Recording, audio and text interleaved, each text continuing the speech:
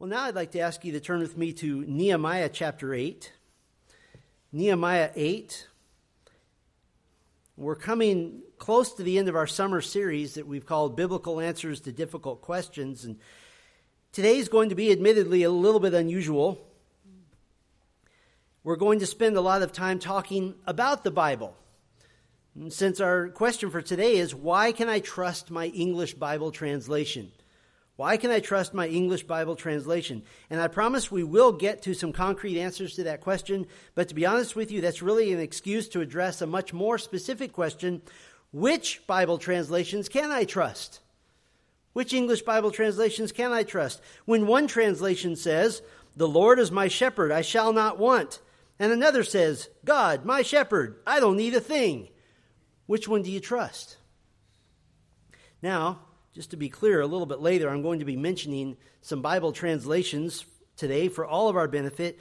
If you happen to be holding one of these less than desirable translations in your lap today, you don't have to smuggle it out. You don't have to slip it into the purse of the woman next to you and just let it go out that way.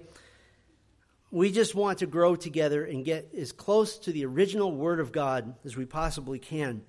Now, this morning, I want to just loosely hang our thoughts on 8 key words related to the importance of having a Bible in your hands that you can trust. 8 key words concerning having a Bible in your hand that you can trust. The first key word is desire. Desire. Now we're going to start just a sentence before Nehemiah 8, the end of verse 73 of chapter 7.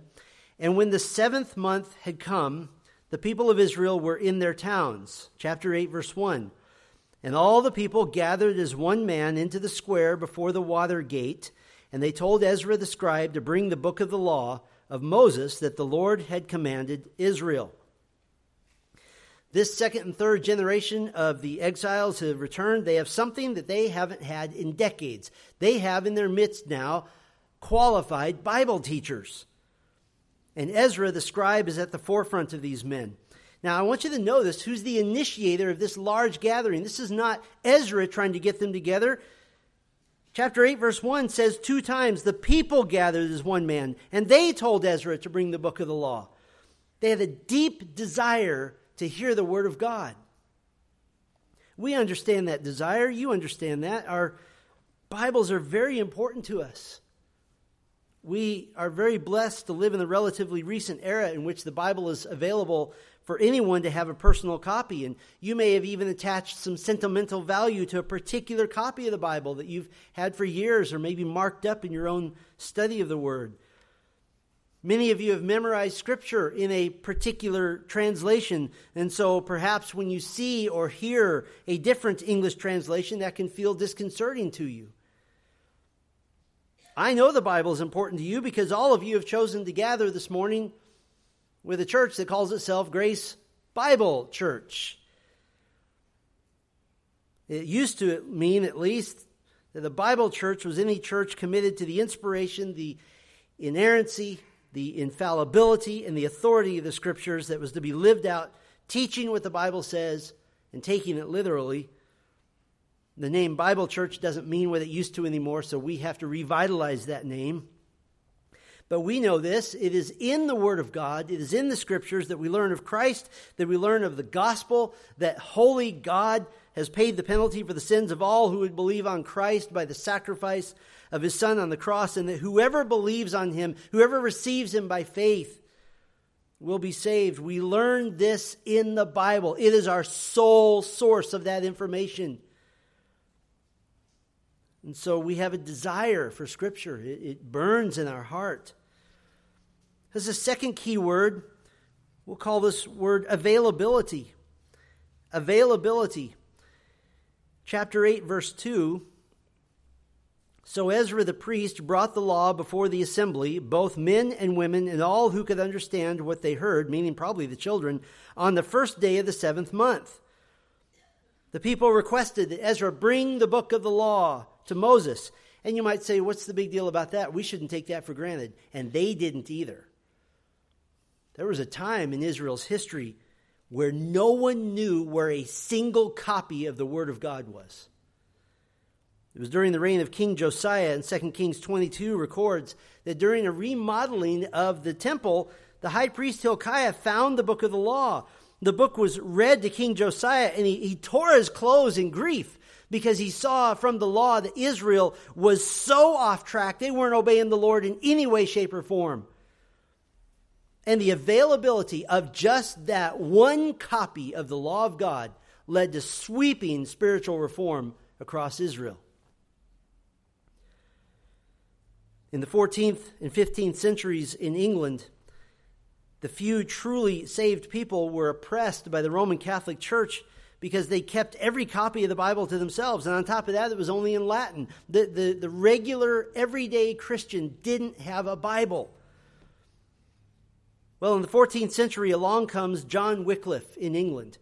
And he worked on secret translations of the Bible that were translated into Middle English. We would have a hard time reading it, but it was the Middle English of the time based on the Latin text, not on the original Greek and Hebrew. This was before the printing press, and so handwritten copies had to be distributed. In fact, they became so valuable that if you wanted to rent a copy of the Bible for a day, it cost you the equivalent of a load of hay, enough to feed many animals. If you wanted to purchase a copy of the Bible, a Wycliffe Bible, it cost a pastor 4 years of his salary to get one copy. But then along came William Tyndale. Born in 1494, we would call him the official founder of English Bible translation into modern English. Tyndale was a language genius, proficient in at least 7 languages. He was ordained as a Roman Catholic priest, but he soon came into conflict with Catholicism's view that the Bible should only be in Latin and only be available to priests. And so he had to do his translation work in secret. He had very strict rules of translation. There are rules that we still abide by today, or should at least. The first rule was he translated only from the original Hebrew and Greek texts, and the text should be as clear as possible in representing the original text accurately into the English language.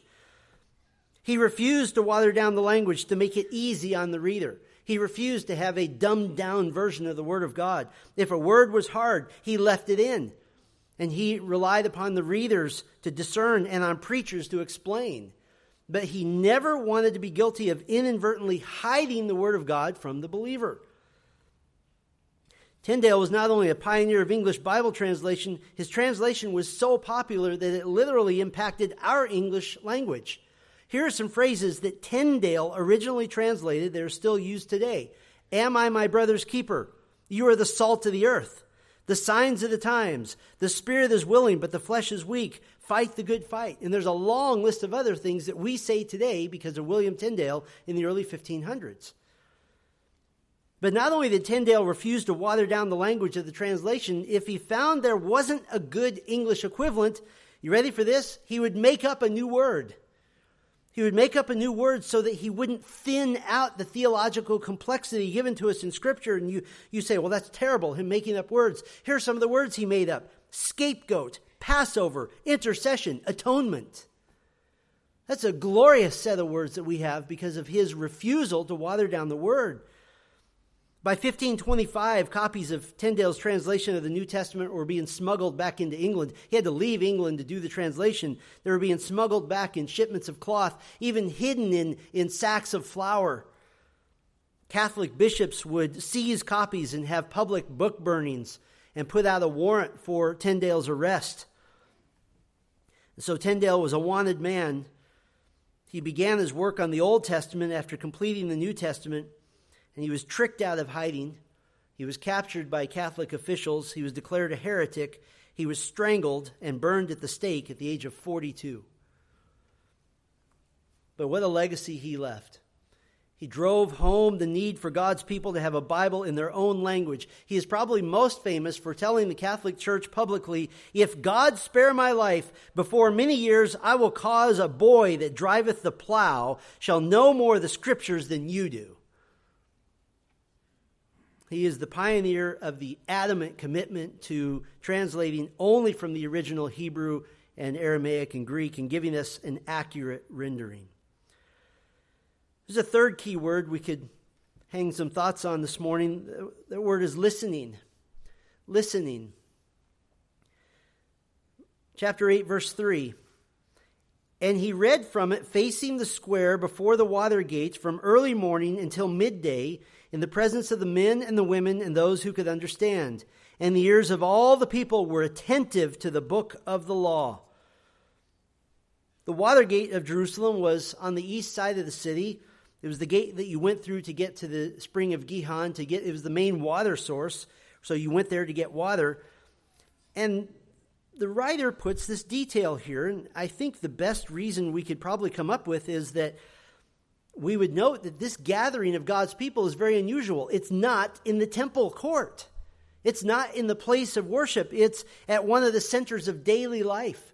They gathered where they normally see one another. And this is a good reminder that the Word of God has to infiltrate daily and normal living. And the law was read aloud for around 5 or 6 hours, and it says that the ears of all the people were attentive. Why would they be attentive? They didn't have a copy of the law. Many of them had never heard it, yet they were hungry to hear from God, so they were listening. We can't ever go back to this, but if I were to stand up here and read a chapter of the Bible and not one of you owned a Bible, how hard do you think you'd be listening? William Tyndale had ignited in the English-speaking world a yearning to listen to the Word of God, to be able to read it for yourself and to hear it preached in your own language. Well, after William Tyndale was martyred for translating the Word of God into English, as always happens with persecution, it had the opposite effect. Instead of stopping English translation, his burning at the stake was basically the fuse that lit the dynamite of an explosion of new English translations. Others began refining his work even further. Right around the time of Tyndale's death, Coverdale's Bible by Miles Coverdale, 1535, was in the middle of being printed. Matthew's Bible, which was the 1537 combination of Tyndale and Coverdale, wherever Tyndale had left gaps, that was going out. The Great Bible in 1539 was the first official Bible authorized by the king. Now, it was called the Great Bible for two reasons. First of all, it was authorized by the king, so that made it great, but it was also gigantic. The Great Bible was gigantic because it was the official Bible of England. And you have to remember, we can't wrap our minds around this too well. The government controlled most of the churches. And so the king decreed that this Bible, the Great Bible, is the official Bible of the church. And so it was huge, and it was left on the pulpit. It was also nicknamed the Chained Bible, because they would chain it to the pulpit to keep somebody from stealing it. Then you had the Geneva Bible in 1560. This was the primary Bible used by the English Puritans. This was the Bible read by Shakespeare. This was the Bible carried on the Mayflower to America. In 1568, just 8 years later, you had the Bishop's Bible. That was produced by the Anglican Church because they didn't trust the Puritans and they didn't believe in the Geneva Bible. So it was just kind of a reaction to it. But of course, the capstone, the highlight of English translation, was first published in 1611, the King James Version. The King James Version would be predominant in the English-speaking world for 3 centuries. And it even led to the misleading and very odd King James-only movement, which still plagues the church today. Just a little side note, the King James-only movement holds to the idea that all other English translations are just revisions of older translations, and the King James Version is the only one really translated from the original. Actually, the King James Version is almost entirely a revision of the Bishop's Bible. So it's a revision also. They did employ Hebrew and Greek scholarship, but they relied on the Bishop's Bible quite heavily. Well, the translators of the King James Version, and it's not so much that they tried to do this, it's just that this was the era in which they lived. The early 1600s were what linguists call the golden age of the English language. This was the age of Shakespeare, the age of playwrights, the age of formal, dignified language. They're just coming out of the Dark Ages where people are just scratching for survival. And during this Renaissance time, language becomes important and written language becomes elevated. And so it's not that the translators and the workers on the King James Version said, let's make this really, really formal. They just wrote the way everyone else was writing, ironically. And God gave us this glorious, stylistic, eloquent, dignified, formal translation that elevates the Word of God to where it should be. It features beauty of style. It features a difference in styles. And it's had a massive impact on the English language. We get phrases from the King James Version like fire and brimstone, the root of the matter, a thorn in the flesh, being at your wit's end, a labor of love, clear as crystal, and seeing eye to eye. All those are King James Version phrases. And in fact, the King James Version served as an inspiration to successive translations which sought to maintain those same principles of literal translation while utilizing now several hundred years of scholarship that was available. Most importantly, what was available was the discovery of the Dead Sea Scrolls in the mid-1900s. You had the Revised Standard Version, the 1946 revision of the American Standard Version. You have the New American Standard Bible, which was published in 1971, revised in 1995. The primary goal of the New American Standard, the NASB, was to translate the very words of the original accurately. There was less devotion to literary polish and smoothness and readability like later translations such as the ESV, but the New American Standard maintains itself as really the gold standard of the English Bible.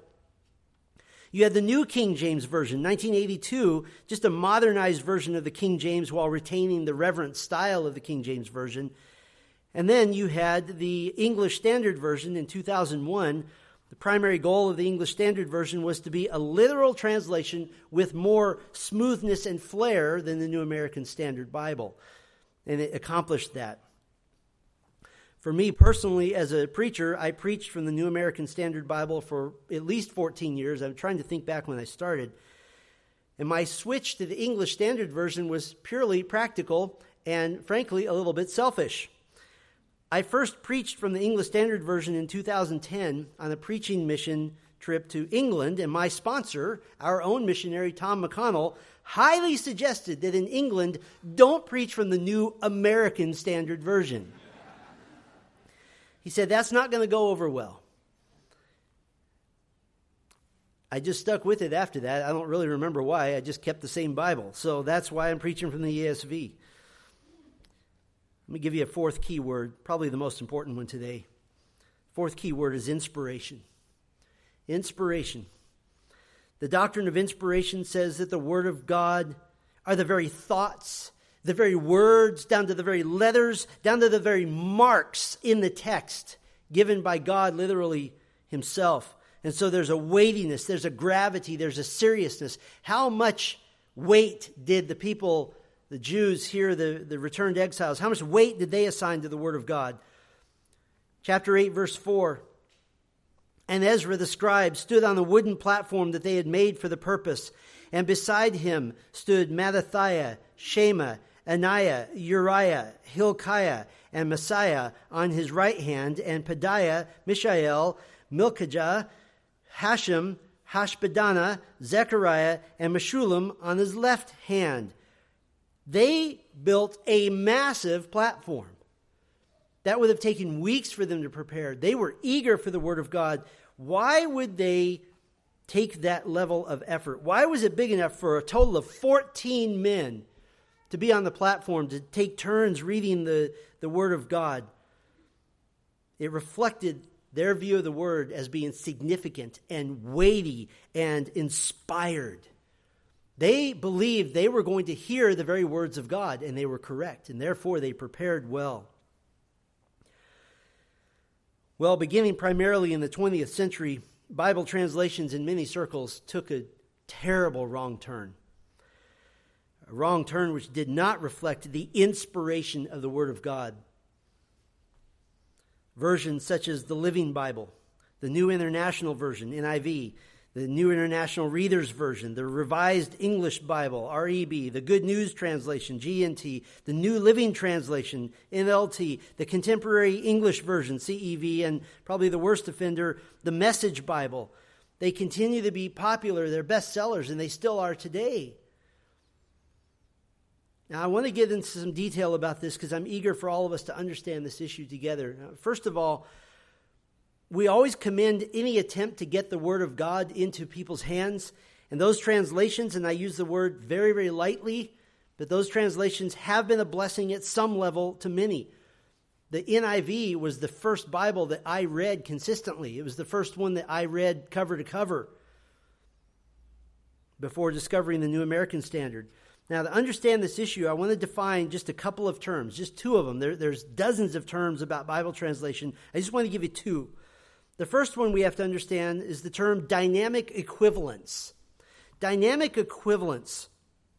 And it sounds really exciting, actually, but it's a theory of translation based on the assumption that anything in the original text that is unclear or foreign or culturally unrelatable, that the translation should be dynamic, that it should reflect the idea. Well, let me put it this way. It should give the same impact to a later reader that an original reader would have in Hebrew or Greek. Now, how they know what that impact is, I don't know. But dynamic is a very deceptive word. Doesn't it sound like the opposite of boring? It sounds like the opposite of stale. But in this case, it means freedom from an obligation to reproduce the actual words of the original in the English language. For example, the Good News Bible translates a phrase you know well. They translate it, "You welcome me as an honored guest." There's no way you would know what Bible verse that is. That's actually Psalm 23:5, "You anoint my head with oil." Separates us from the Word of God, which, by the way, welcoming you as an honored guest is not what anointing your head with oil means. So there's dynamic equivalence that we're going to give the same idea, we hope, in a culturally relatable way. The other term, essentially literal translation. Essentially literal translation. This is a translation that works to translate the exact words of the original text, but not in such a rigid or wooden way that violates the normal rules of grammar and sentence structure in the English language. For example, a literal word-order translation of John 3:16 would say something like this: "For God did so love the world that his Son, the only unique one, he gave, that everyone who is believing in him may not perish, but may have life age during."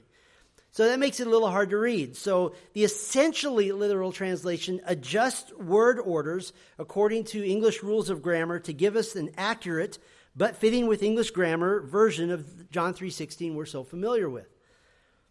An essentially literal translation is to create a transparent text. What does that mean? It's exactly what it sounds like. That an essentially literal English translation is like a clear, clean window through which you can look and see the original Hebrew and Greek text because it reproduces it. And that gives us what theologians call derived inspiration, that the English text is just as inspired as the original text to the extent that it accurately represents the original text. So what are the goals? What are the objectives of the dynamic equivalence Bible translations, like some of the ones I listed for you? I want to dig into this a little bit so that you're educated and you're wise in this area. I'm going to give you some of the main goals, and I'm going to do my best to refute each one of them, because the bottom line is that the dynamic equivalent translations separate God's people from God's actual words. And that's a big deal. This is the opposite of our key word, inspiration. Here are the main goals, and these are not goals I'm making up. These are from their own explanations. And I'm going to give you 7 of them. The first goal of the dynamic equivalent Bible translation is make the Bible contemporary and conversational. Make the Bible contemporary and conversational. In other words, use whatever language is in at the time of the translation. To use colloquial language, even slang. Now, what's the reasoning behind this? Eugene Nida, he's a Bible vocabulary scholar instrumental in the Good News translation. He writes this, quote, "The average reader is usually much less capable of making correct judgments than is the translator, who can make use of the best scholarly judgments." And you kind of say, well, I understand that. I understand I'm not a Bible scholar and I need to rely on them. Here's a problem. What about when all the scholars disagree? When you introduce opinion and guessing at the dynamic that the original was supposed to cause to the original reader, you then have a problem. For example, Psalm 77:33 in the ESV says he made their days vanish like a breath. This is poetic symbolism in a poetry book. in the Bible. But other translations translate vanish like a breath as be a failure, or live in futility, or have emptiness, or experience calamity, or be cut short. So which one is it? Now, first of all of those erase the poetic image of vanish like a breath. And second, they disagree with each other. And yet, according to Eugene Nida, the scholars are best able to judge meaning, so we have to rely on them. Can we just simplify this? God said what he meant to say. And we don't have to edit God. All we have to do is give a clean, clear window through which to see the very words and the very phrases God intended.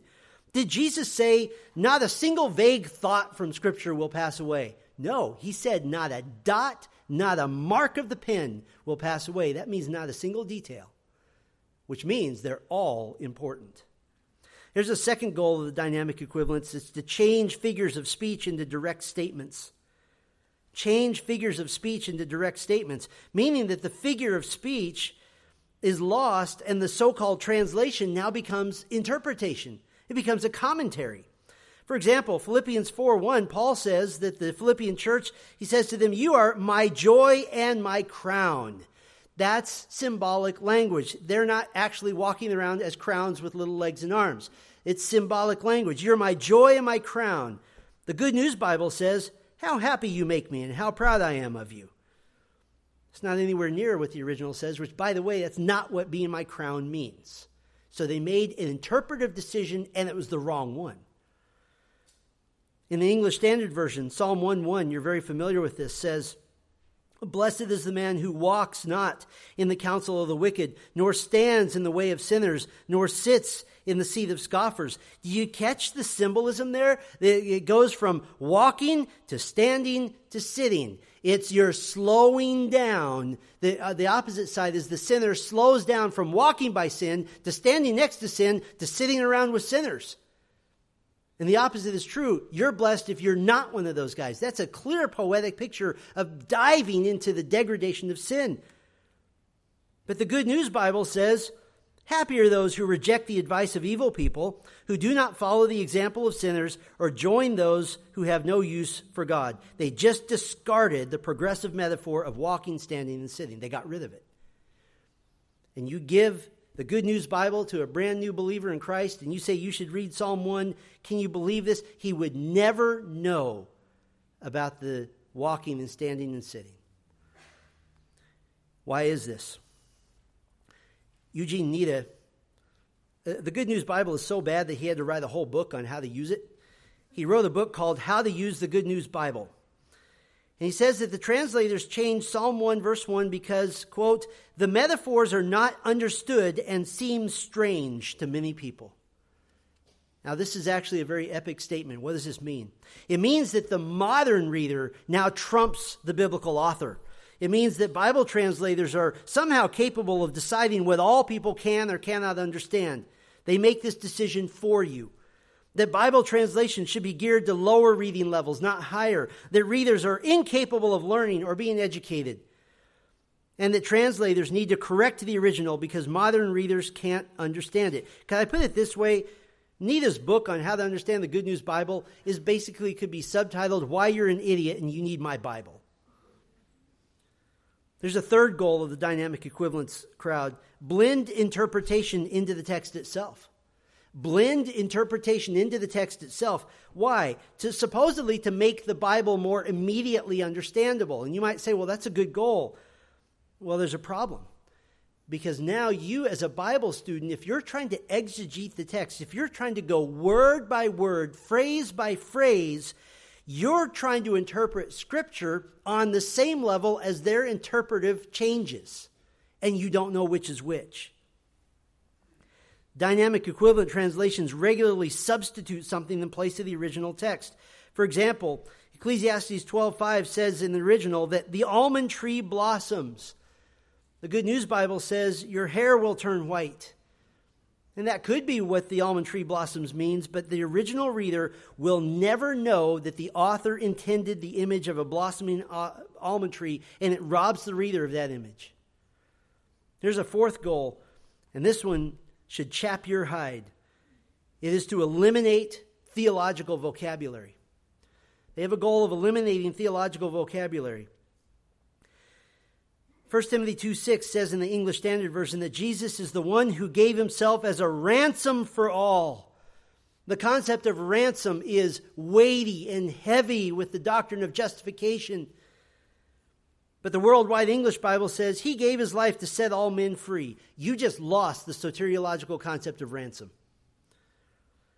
One high-level proponent of dynamic equivalence said this, that, quote, "The unsophisticated reader is likely to be grateful at being delivered from theological subtleties in this translation." In fact, the Simple English Bible says in its preface that they have cut out what they call religious words. Here are words they cut out: baptism, church, justification, and redemption. You see that these Bibles are actually separating people from the gospel. There's a fifth goal. I don't know if this should chap your hide, but it might irritate you just a little bit. Reduce the vocabulary level. Reduce the vocabulary level. What is this saying? It says that the dynamic equivalent translators think they're more able to communicate God's revelation than the original authors, who were superintended by the Holy Spirit, were. The preface to the New International Version, I'll just give you an example, says that, quote, "For most readers today, the common phrases, the Lord of hosts and the God of hosts, have little meaning." So they substitute it. For example, in the ESV, the translators give us in 1 Samuel 1:3, "Now this man used to go up year by year from his city to worship and to sacrifice to the Lord of hosts at Shiloh, where the two sons of Eli, Hophni and Phinehas, were priests of the Lord." The Lord of hosts, the God of the armies. That's what it means. But the NIV says this: "Year after year, this man went up from his town to worship and sacrifice to the Lord Almighty at Shiloh." Why do they say this? Because they would say that nobody knows what the Lord of hosts means. Yeah, you do. You just heard somebody tell you. It's the God of the armies. This is a totally different Hebrew word. The Lord of the hosts means the God of the armies of heaven in the context of Hophni and Phinehas, wicked priests against whom God is about to do what? Go to war. The translators didn't even try to find the best English equivalent to the Lord of hosts. They just decided that they would substitute a totally different word. What does that mean? It means that is not the word of God. It's their word. Here's a sixth goal they have: keep the Bible current and relevant. Keep the Bible current and relevant. This will go back in the should chap your hide category. The preface to the Message Bible says this: "This version of the New Testament in a contemporary idiom means keeps the language of the message current and fresh and understandable in the same language in which we do our shopping, talk with our friends, worry about world affairs, and teach our children table manners." If you buy a brand new Message Bible, it has a dust jacket, and on the dust jacket it says that this translation, quote, "breathes new life into the Bible." That the Bible needs CPR, that the Bible needs resuscitating. And they're the ones to do it. The preface to the New Living Translation, the NLT, says, quote, "Metaphorical language is often difficult for contemporary readers to understand. So at times we've chosen to translate or illuminate the metaphor." And so, in other words, for example, one you're very familiar with in the English Standard Version, Matthew 6:22 and 23, Jesus says, "The eye is the lamp of the body. So if your eye is healthy, your whole body will be full of light. But if your eye is bad, your whole body will be full of darkness. If then the light in you is darkness, how great is the darkness?" These are the very words that Jesus spoke. But in the Message Bible, the same passage says, "Your eyes are windows into your body. If you open your eyes wide in wonder and belief, your body fills up with light. If you live squinty-eyed in greed and distrust, your body is in a dank cellar. If you pull the blinds on your windows, what a dark life you will have." Pull the blinds on your windows? Are you kidding? Nobody had blinds when the Bible was written. How disgusting to say that the Bible needs to be made relevant. You know what my Bible says? It says in Hebrews 4:12 that the Word of God is living and active, sharper than any two-edged sword, piercing to the division of soul and of spirit, of joints and of marrow, and discerning the thoughts and intentions of the heart. There is not a footnote that says, needs my help to do that. Charles Spurgeon said, you don't need to defend the Bible, you just need to let it out like letting a lion out of the cage. There's one more goal. Seventh goal is to cater to the worst readers in society. Cater to the worst readers in society. The preface of the Contemporary English Version Bible says, quote, statistics released by the National Center for Education, well, there we go, let's let them tell us how to translate the Bible, indicate that almost half of U.S. adults have very limited reading and writing skills. If this is the case, a contemporary translation must be a text that an inexperienced reader can read. What do you get when 2 generations of Christians have been raised on dynamic equivalence? You get a profound ignorance of what the Bible actually says, what God has actually said. It is better to teach and to educate. Who was the first one to try to subtly alter the Word of God? You remember? Starts with an S and ends with Aten. Satan. He's the first one to give a dynamic equivalent translation. Genesis 3:1, now the serpent was more crafty than any other beast of the field that the Lord God had made. He said to the woman, did God actually say, you shall not eat of any tree in the garden? That's not what God said. God said not to eat of one particular tree. And altering the Word of God was the very basis for the first deception and sin, and Eve bought it. And there's a dangerous implication to this catering to people, assuming they aren't smart enough to read the Bible for themselves.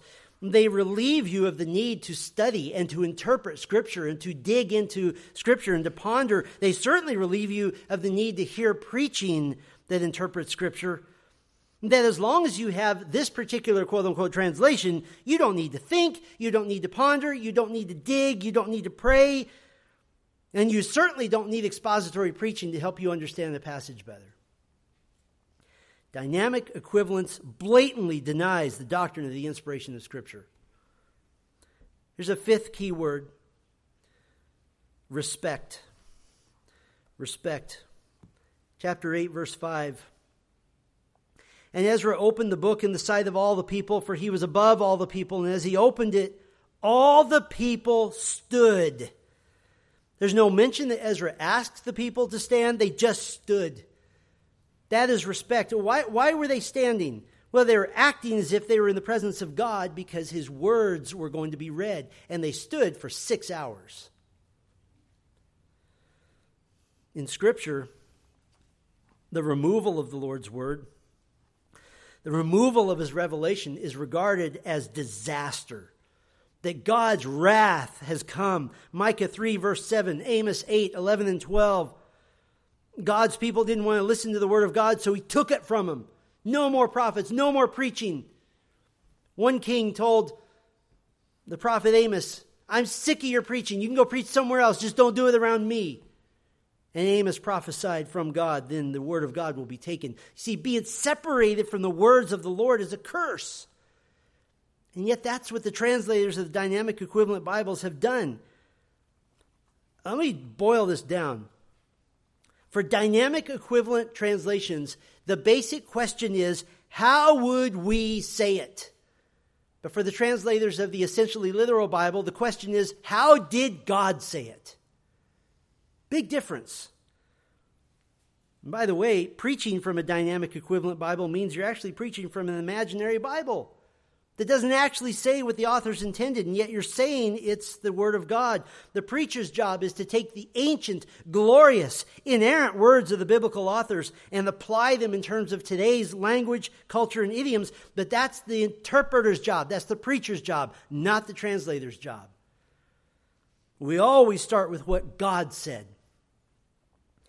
I'm thankful for my first study Bible. It happened to be an NIV study Bible. I'm thankful for it. It got me started studying the Word of God. In fact, the MacArthur Study Bible has even published an NIV version. But they were approached, and this was the deal. Yes, we'll put the MacArthur Study Bible in the NIV, but all the study notes to get to correct the countless translation errors. So if you get an NIV Study Bible, all the notes say, it should say this. I don't know what the point of having it is, to be honest with you. Why has the NIV been so popular? Well, there's two reasons for certain. First of all, it's one of the greatest marketing jobs in all the history of the Bible, marketed as a readable Bible. It was marketed as being an alternative to the dusty King James Version. But the second reason was timing. The NIV came out in the mid-'70s, just before the seeker-sensitive movement was started in earnest with the opening of Willow Creek Church in Chicago in 1975, and the two went very well together. Let's put a simple Bible in people's hands that's written on a 6th grade reading level while we invite unbelievers to church to hear simple messages about how wonderful they are. A Bible concerned with pleasing the culture, going right along with churches concerned with pleasing the culture. It was a match not made in heaven. But it embodied what's wrong with the dynamic equivalence model. It represented a shift to being loyal to the audience of Scripture rather than to the author of Scripture. That's a big shift. That is not respect for Scripture. That is not respect for the author. There's a 6th key word. We'll call this one response. Response. Chapter 8, verse 6. And Ezra blessed the Lord, the great God, and all the people answered, Amen, Amen, lifting up their hands, and they bowed their heads and worshiped the Lord with their faces to the ground. The response speaks for itself. The word of God had penetrated their hearts. They were stunned that God had spoken to them with words they can understand. And they answered in agreement. They said, Amen, Amen, we agree, we agree. They lifted their hands, bowed their heads, and went down to the ground and worshiped. This is to be understood as one motion. And listen, this was not the happy hand raising that we think of in our misguided cultural understanding. This was the response of a people who were devastated. Verse 9 says they were weeping and mourning. They're not happy at this moment because they've just heard for 6 hours how their lives are not conforming to the Word of God. And they're convicted to their socks. But their response to the Word of God is very instructive to us. Very humble.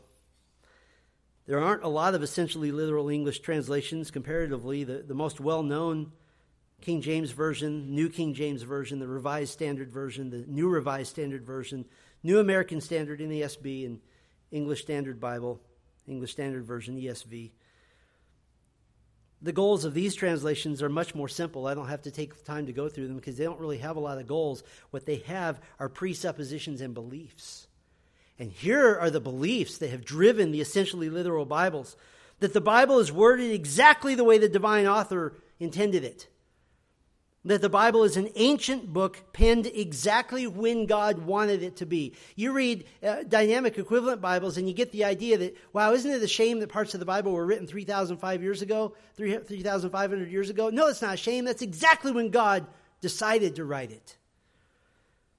It's an ancient book, and to try to modernize the Bible by hiding what it really says creates the false impression that the Bible is all about me instead of all about God. They have the principle that the Bible should confront my conception of spiritual reality rather than conforming to what I already believe, rather than giving me the tickling ears Paul speaks of in 2 Timothy 4. And they have the belief that God uses the Holy Spirit to help the reader. It's the doctrine of illumination, and uses teachers and preachers of the Word of God to help the reader. There's another key word. We'll call this one trust. Trust. Verse 7.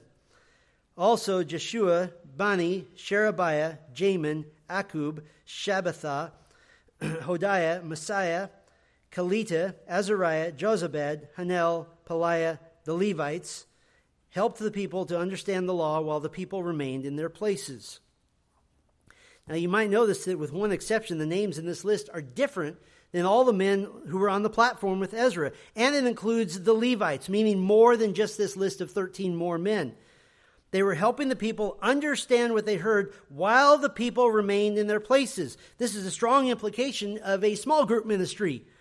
of breaking up into groups while the teachers circulated throughout the people, reading the word, answering questions, and teaching. They had just heard the word of God from a trustworthy copy of the word, and now the people were trusting Bible teachers to explain it to them. And I said we would get to this, and so now we will. On the subject of trust, let me give you 7 reasons that you can trust your essentially literal translation of the Bible. We've covered all of them already. I'm just giving you a list. We've already talked about every one of them. 7 reasons you can trust an essentially literal translation of the Bible. First reason, they are a window to the original. They're a window to the original. They show you what the original text says. On the rare occasion that a translation contains something other than what the original said, there is a reason for it, and they'll put it in a footnote. Footnotes will also indicate long debated translation issues. There aren't very many of them. Here's a second reason you can trust your Bible. These Bibles make full Bible study possible without hidden interpretation. Makes it fully possible. A dynamic equivalent Bible is like buying a jigsaw puzzle that says 500 pieces on the front and has 100 pieces in the box. There isn't enough. But the essentially literal Bible allows you to study the Bible. It's the third reason. They keep theological terms and concepts. They keep these concepts. You can build a theology of justification on Romans 3:25 in the ESV. We are justified by his grace as a gift. You cannot build the theology of justification on the contemporary English version, which says, God treats us much better than we deserve. That's not the doctrine of justification. Here's the fourth reason. You're reading what the Bible writers actually wrote. You're reading what the biblical writers actually wrote. I've never seen anybody write on this, but I have to wonder if the Apostle Paul was to read the message, if he wouldn't get a little bit irritated. That's not what I said. Here's a fifth reason. The literary qualities of the original are preserved. The literary qualities are preserved. Why do we have symbols in the Bible? Because God wanted them there. Why do we have poetry in the Bible? Because God put it there. It's what God intended. Here's a sixth reason. The dignity of Scripture is preserved. The dignity or the loftiness of Scripture is preserved. In the English Standard Version, Jesus says, "Behold, I stand at the door and knock." In the Contemporary English Version, Jesus says, "Listen, I'm standing and knocking at the door." That's not dignified. And as we've already said, the seventh reason, the doctrine of inspiration is honored. The doctrine of inspiration is honored. Verbal and plenary inspiration, that every word and every section, the whole of Scripture is inspired. The Bible calls itself the Word of God, not the vague phrases and thoughts of God. Jesus said in John 6:63 that the words that I have spoken to you are spirit and life. I'll give you one more key word, and then we'll finish up this morning. This word is preaching. Preaching. Verse 8, they read from the book, from the law of God clearly, and they gave the sense so that the people understood the reading. This is, by the way, probably the clearest explanation of expository preaching in all of the Bible. These are men circulating throughout the people, and they're doing 3 things, and they're simple. First, they read from the text. Second, they read from the text clearly. This is a word that means by giving explanation, or it can mean paragraph by paragraph. And they gave the sense. Now, some feel that it's possible this could have meant they were translating from Hebrew to Aramaic, which the younger generation likely spoke. That's not what it says here. I think there's a much bigger and better idea. It's a word that means to give insight, to give success, to give discretion, to give wisdom. In other words, they read the text, they explained the text, and they applied the text. That is expository preaching. That's the classic definition. And what was the focus? The text, the text, the text. Not what some guy thought you should think of the text.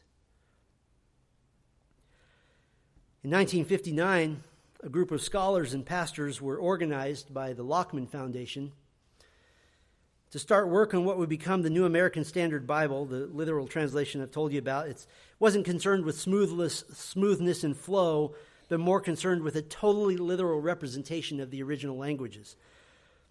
It was the very first major English translation to incorporate the wealth of information now gleaned from the recent discovery of the Dead Sea Scrolls. These are scrolls of the Old Testament books, much older than previous manuscripts, and they show us that the Old Testament we have hasn't changed at all. In 1971, the complete New American Standard was released, and in a few years, it was the number one best-selling Bible in the English-speaking world. Soon, many well-known expositors were switching to the New American Standard, including John MacArthur, who had preached for years from the King James Version. In 1995, the NAS did an update, basically removing the these and the thous. They left those there in honor of the King James Version. Well, in 2020, just a couple of years ago, the Lockman Foundation, 316 Publishing, and the John MacArthur Charitable Trust met to discuss an update to the NASB 95 to preserve accuracy while going toward even more readability. They used the NAS 95 as a guide, but translators checked and double-checked against the original languages. These were around the world, by the way. And then they sent those revisions to other scholars as well. And so there was even more improvement in the total accuracy and literalness. They stayed with the philosophy that a translation doesn't replace Bible study, doesn't replace pastors and teachers, but depends on believers to study and to understand and to live out the Word of God. And in beautiful fashion, this update of the NAS 95 renders grammar and terminology in contemporary English as long as it accurately represents the original. When that's not possible, footnotes give you the more literal, stiff kind of rendering. But in addition to that, there are some things being done that have never been done in Bible translations in English before. The NAS 95 has gotten rid of some of the traditional translations of certain words. In the Old Testament, the long-held tradition of masking the name of God, Yahweh, with the all capitals Lord, has been eliminated, and God is now, as rightly should be, called by his name 6,800 times, that he is Yahweh.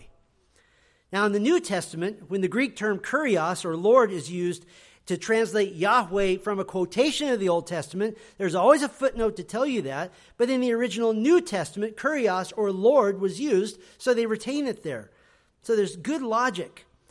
The tradition of masking or minimizing the term doulos, calling it bondservant, that's been abandoned. It more accurately means slave. And you can understand why English translations are hesitant to use the word slave, but it means slave.